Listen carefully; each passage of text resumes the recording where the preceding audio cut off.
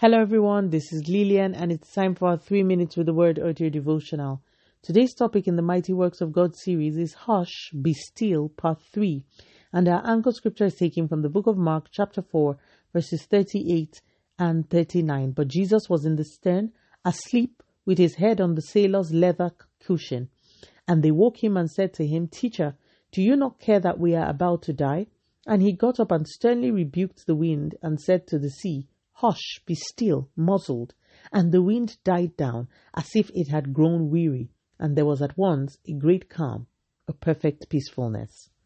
We have been meditating on the story of Jesus calming a storm. The Bible tells us that Jesus was amazingly asleep while the storm raged. His friends, terrified, rushed to him and woke him, saying, Teacher, do you not care that we are about to die? You are sleeping, really? The Bible says immediately Jesus woke up and responded to their cries by rebuking the storm. They called, Jesus answered. Listen, are we not so blessed that we serve a God who answers prayers? Notice that their cries to Jesus were full of fear and unbelief and even a bit of insolence.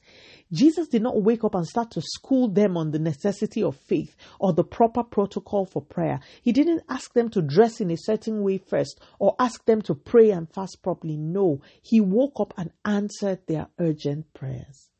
We serve a God who answers prayers. There's a song we sing in Nigeria that I love so much. It is a chant, really. It says, oh yes, he answers prayers. The God I serve answers prayers. Only Jesus answers prayers. Recently, a relative of mine was traveling and the car that she was in lost control of the brakes. She said to me, I saw it all happening. The driver struggling for control and the car heading uncontrollably towards a deep and dangerous ditch. All that was on my lips, she said, was Jesus, do that which only you can do. Guess what? Jesus did that which only he could do because she came out unscratched from a vehicle that had somersaulted and landed in a ditch. We serve a God who answers our urgent prayers.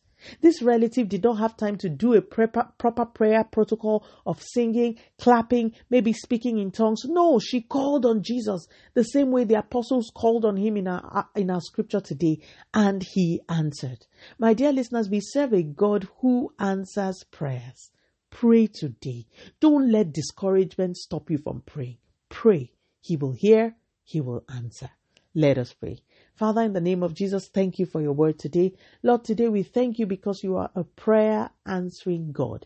We really thank you for always coming through for us. Continue to take all the glory, Almighty God. In Jesus' mighty name, we have prayed. Speak to you again soon. If you are blessed, please drop me a line on audiodevotional@yahoo.com or on our website at www.3minutesaudiodevotional.com. You could also follow us on Facebook, Instagram, YouTube, and Twitter at 3 Minutes Audio Devotional.